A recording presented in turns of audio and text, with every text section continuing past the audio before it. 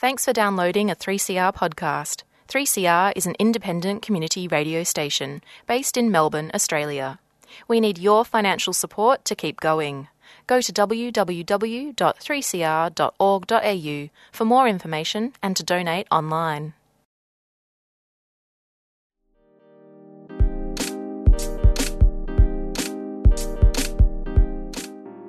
Welcome to Women on the Line, a national women's current affairs program produced at 3CR Community Radio in Melbourne and broadcast nationally on the Community Radio Network. I'm your host, Anya Saravanan. Women on the Line acknowledges this program is produced and presented on the sovereign lands of the Wurundjeri people of the Kulin Nation. We acknowledge elders past, present, and becoming, as well as the owners of the land you're hearing us from.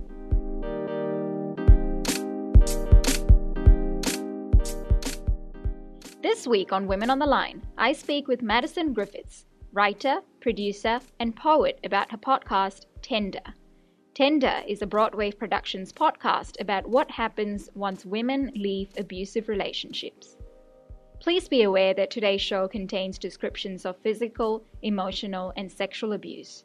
If this type of content is a trigger for you, please know that help is available.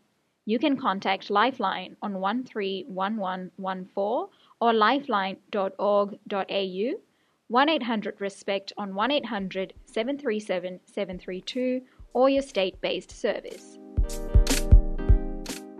My name is Madison Griffiths. I am a writer and producer and the producer of the podcast Tender, which is a Broadwave production podcast.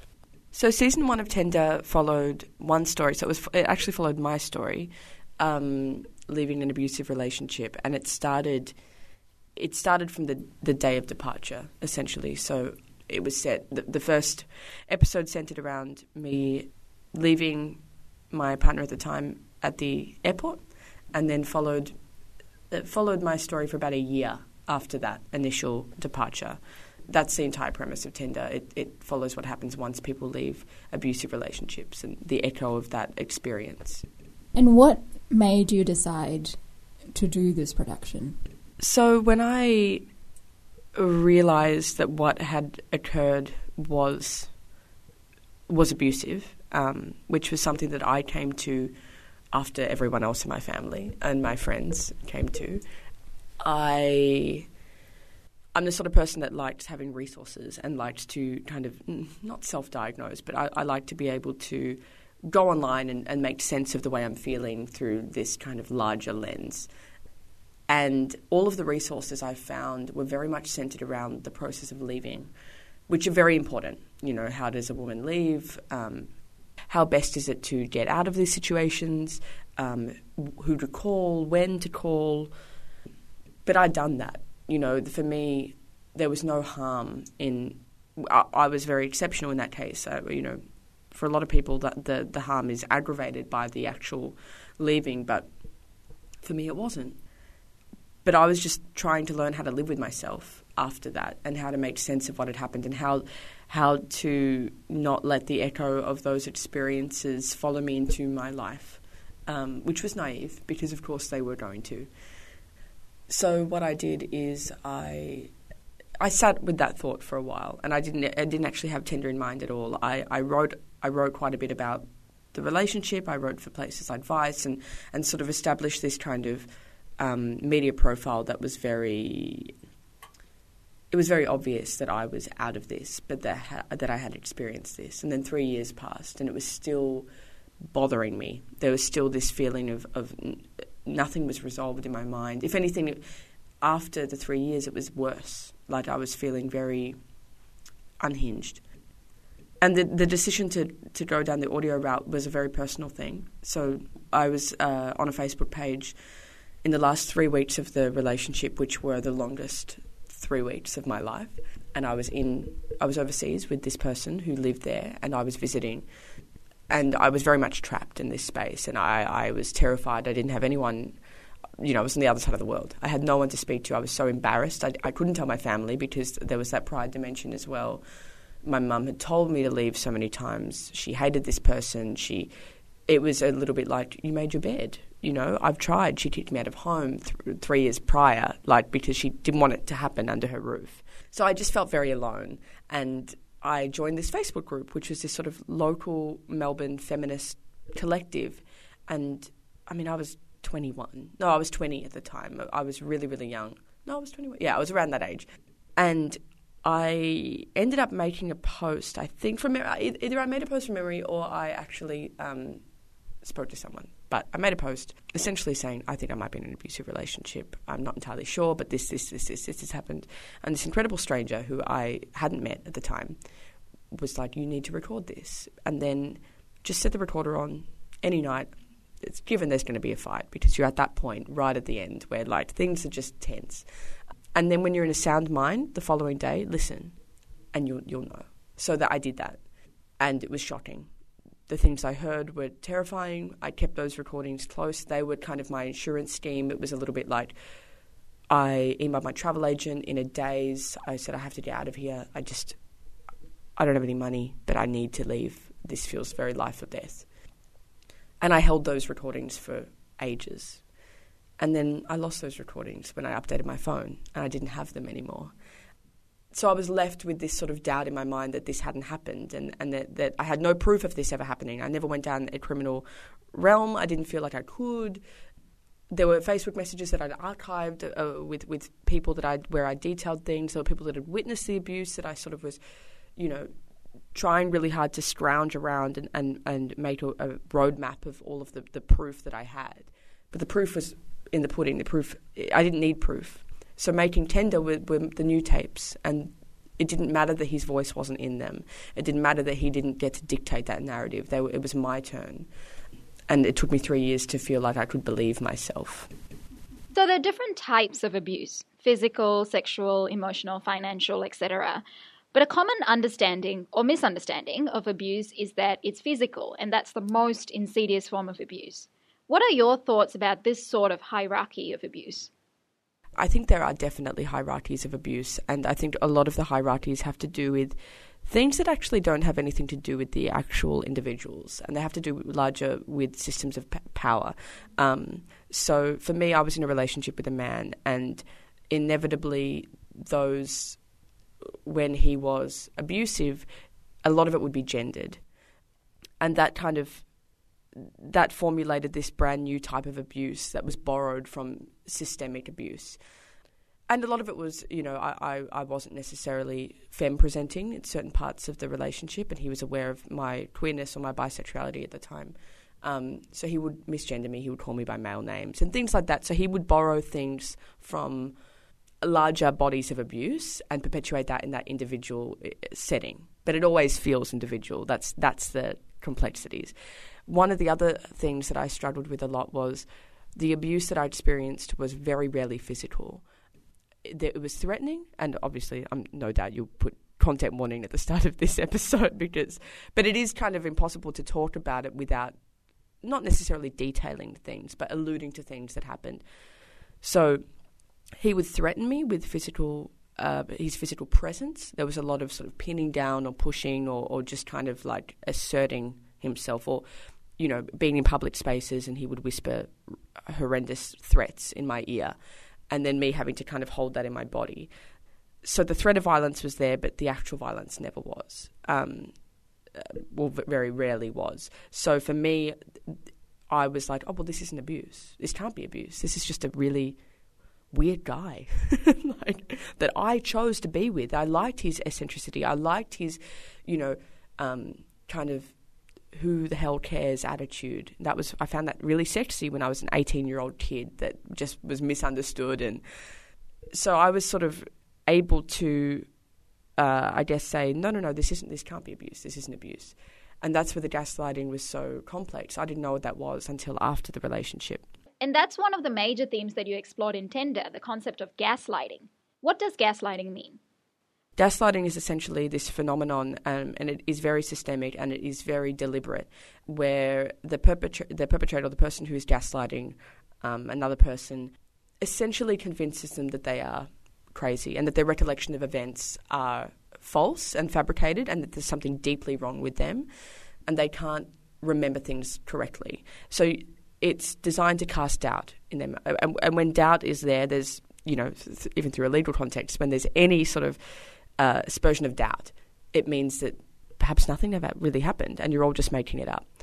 So for me, the gaslighting started very early on, probably in the first 6 months, but it wasn't necessarily like explicit. It was more, he'd react in an absurd way, and then he wouldn't tell me why, and it would be a product of my behaviour, or he'd do these little tests and keep me sort of in check. But then it got to the stage where I was medicated for my anger issues. I've never had anger issues in my life. I was seeing a hypnotherapist. Why would I do that? I was undergoing tapping therapy to address my deep, dark, awful person. And then that was all instigated by him essentially convincing me that I was crazy and that he needed to pull me in line. And then you try to make sense of yourself with this. It's me. I need help. I really, really do. And it wasn't until that he left for 6 months. He went overseas, and then I had the space to see my therapist and start a new form of therapy, which is physiotherapy. And due to issues surrounding sex and consent in that space, that I was going through physiotherapy and sex therapy, that I started realising, hang on, why is it that this doubt and this sort of capacity to make sense of my own experience is only questioned in the context of him? Why is that? Why is it that I've never had any issues with others? Why is it that when I reflect on past relationship, because I was so young, I'd only had one other relationship, I think fondly about this person. I have no anger, I have no malice. That was just a relationship until it wasn't. And then I started to go, oh, hang on a minute, this doesn't feel particularly right. But the gaslighting got to a point where I felt like I couldn't read a map. I felt like I couldn't decide what or how to eat. Even little things like if I didn't use chopsticks properly, it was because there was some deep fault, and he would stand me up in a restaurant or steal my phone and leave because I wasn't using chopsticks properly. And just little things of, and there's a lot of stuff I don't remember and I probably won't ever get back, but just little dimensions of, he would rewrite the story as it was happening, and I would believe that. And then Jess Hill, who's an incredible author, and she wrote See What You Made Me Do, which that line in and of itself is the epitome of the gaslighting sentiment, see what you made me do. Her work really informed a lot of how I made sense of what happened. And listening back to the old tapes, it was very much like me saying things like, why is this happening? And him saying, don't you remember you wanted this? This is what you asked for. This is what you wanted. And it becomes yours. And it was never mine in the first place. So gaslighting is an incredibly insidious and dangerous form of abuse. And it's really important that we start. I'm really glad that there is discourse surrounding this now. Women on the Line. On community stations around Australia, you're listening to Women on the Line. Don't forget you can like us on Facebook and follow us on Twitter. You're now about to hear an excerpt of Tender, a Broadwave Productions podcast about what happens once women leave abusive relationships. I then continue my conversation with Madison Griffiths, the producer of Tender. A man approaches me as I wait to board my flight back home. He sympathetically asks me who died, if that's the reason why I'm sad. He then puts his hand on my shoulder, apprehensively though, as if following orders on how to be nice to a stranger from some kind of cheap airport brochure, on how to be soft, unthreatening, present, helpful. Nobody died, I tell him.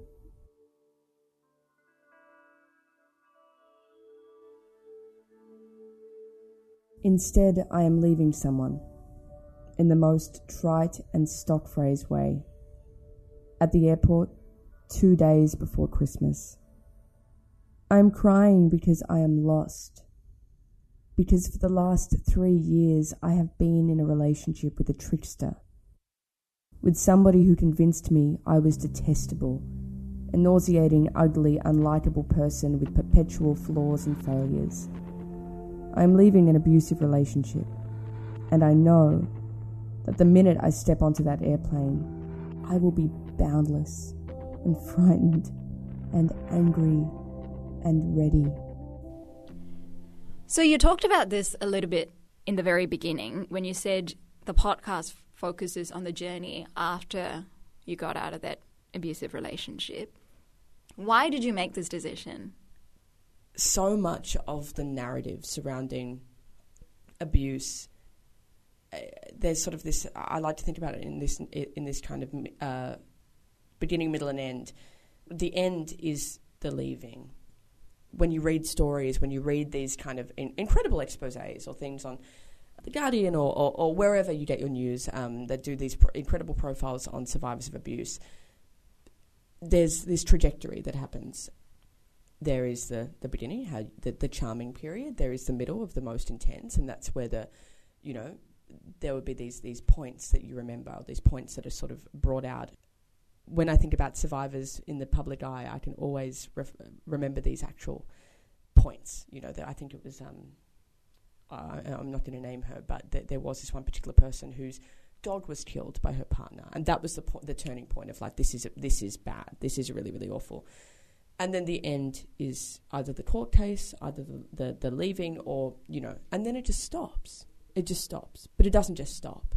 And now that we have this kind of capacity to understand abuse outside of the realms of just physical violence, and when that threat of physical violence is subdued, which I don't really think it's ever subdued, because a lot of gaslighting and a lot of these things are very much tied up in perpetuating self-harm, so the abuser might convince that the survivor that they don't deserve to live, that they should just end their lives, or that they should, all of these things, that they are haunted by this abuse.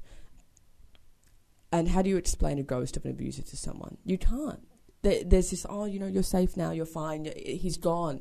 And, for a lot of people who don't understand abuse, and for a lot of families who don't understand abuse, that can be really frustrating, seeing that this survivor is so affected by this space. So for me, when I started the story from Heathrow Airport, which was, the biggest crescendo of my life. It was this, there were soft and nice and really incredible points in that narrative where I had gone to be with the love of my life, who I so thought, and within 4 hours, he'd thrown money at me. He had, he'd done something quite violent and awful, and he'd said, "You have 8 hours to leave or else." And my body clock hadn't even adjusted. I was suddenly like, oh my goodness, okay, so I came here to spend 3 months with you. You told me not to worry about money, which is a power dimension, that you've got me sorted, I'll stay with you. And then suddenly I'm walking the streets of Copenhagen, hoping to bump into people to potentially go somewhere with, to leave. One thing that was so pertinent for me is one of the last nights I spent with him, I said, "You showed me who you were and I listened, and that's mine now.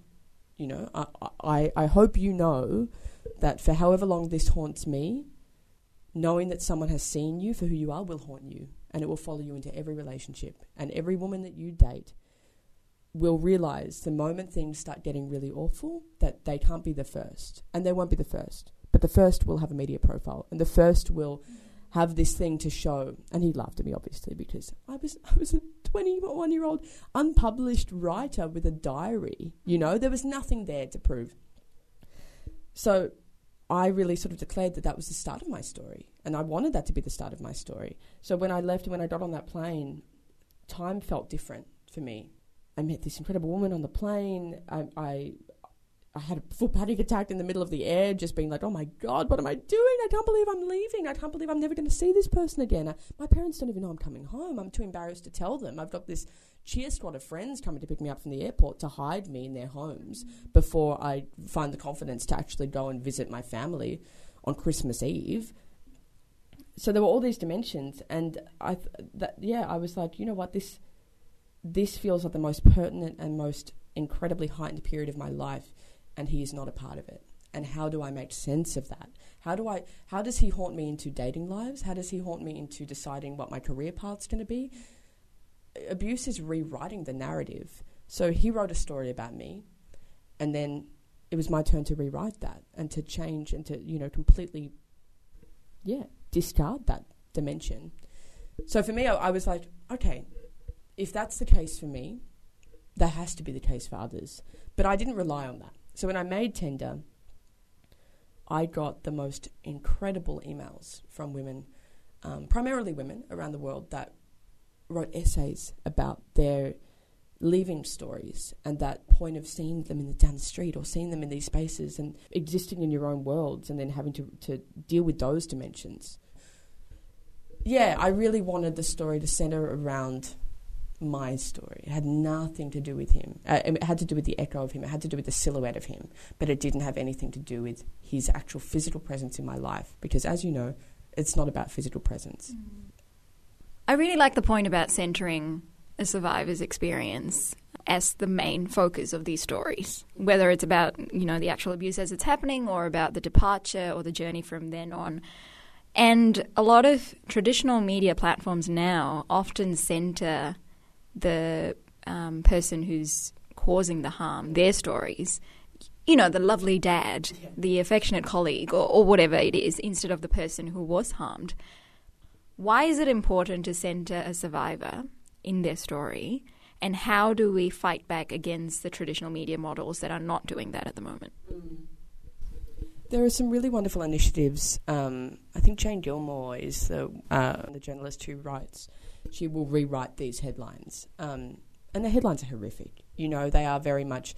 I have this kind of image, when you said that, I had the last image I had was of Hannah Baxter's, the way Hannah Baxter's partner was described.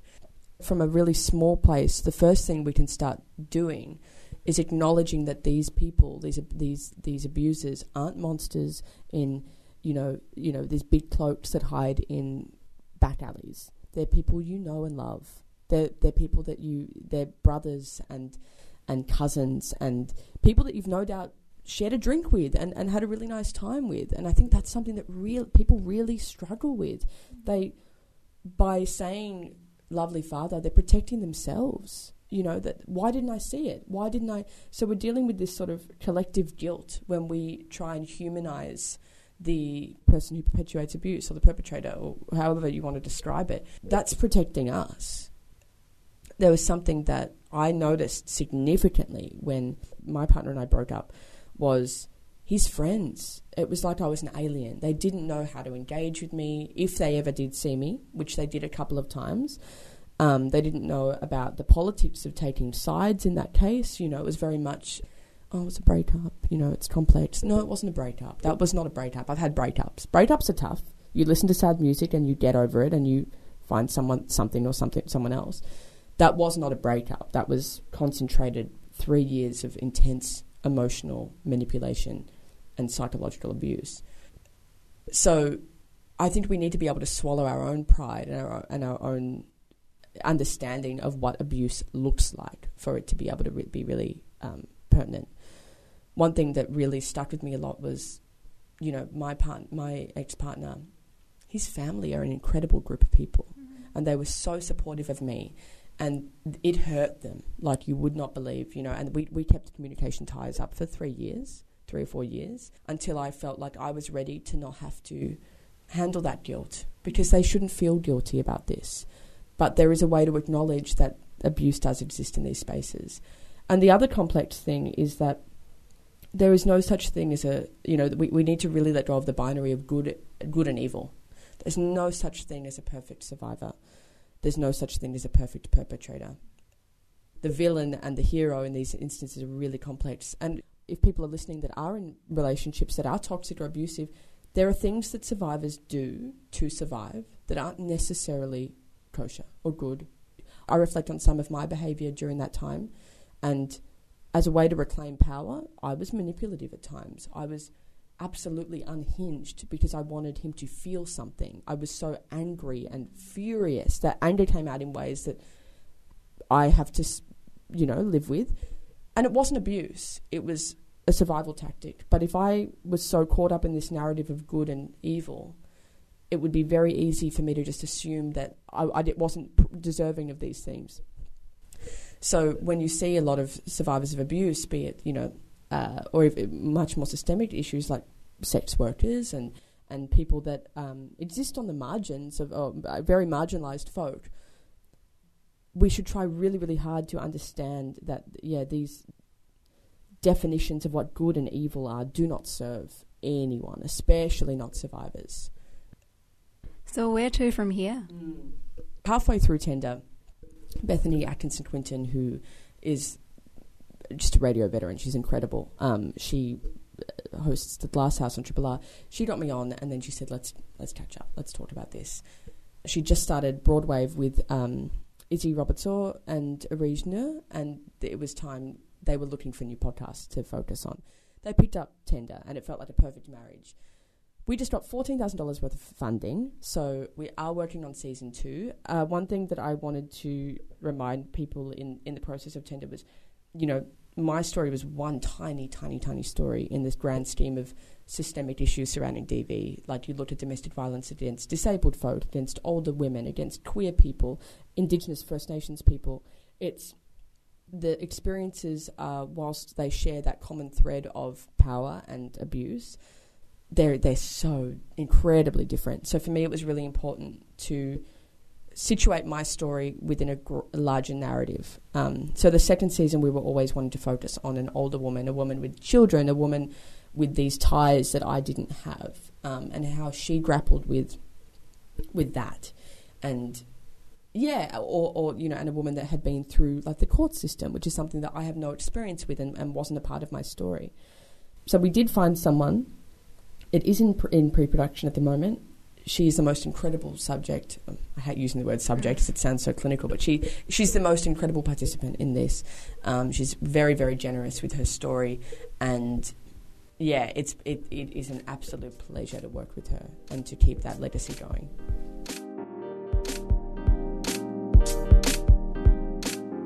And that's all for Women on the Line today. We hope you enjoyed today's episode. You can find Tender on all the usual podcast platforms and follow the series on Twitter at Tender Podcast. You can also follow Madison Griffiths, the producer of Tender, on Twitter at MadRGriffiths. Women on the Line is a national women's current affairs program. It's produced and presented by a range of women and gender non-conforming broadcasters from 3CR in Melbourne and broadcast across Australia on the Community Radio Network with funding support from the Community Broadcasting Foundation. The theme music for Women on the Line is produced by Ripley Cavera. Women on the Line programs can be downloaded from www.3cr.org.au/Women on the Line. See you next time.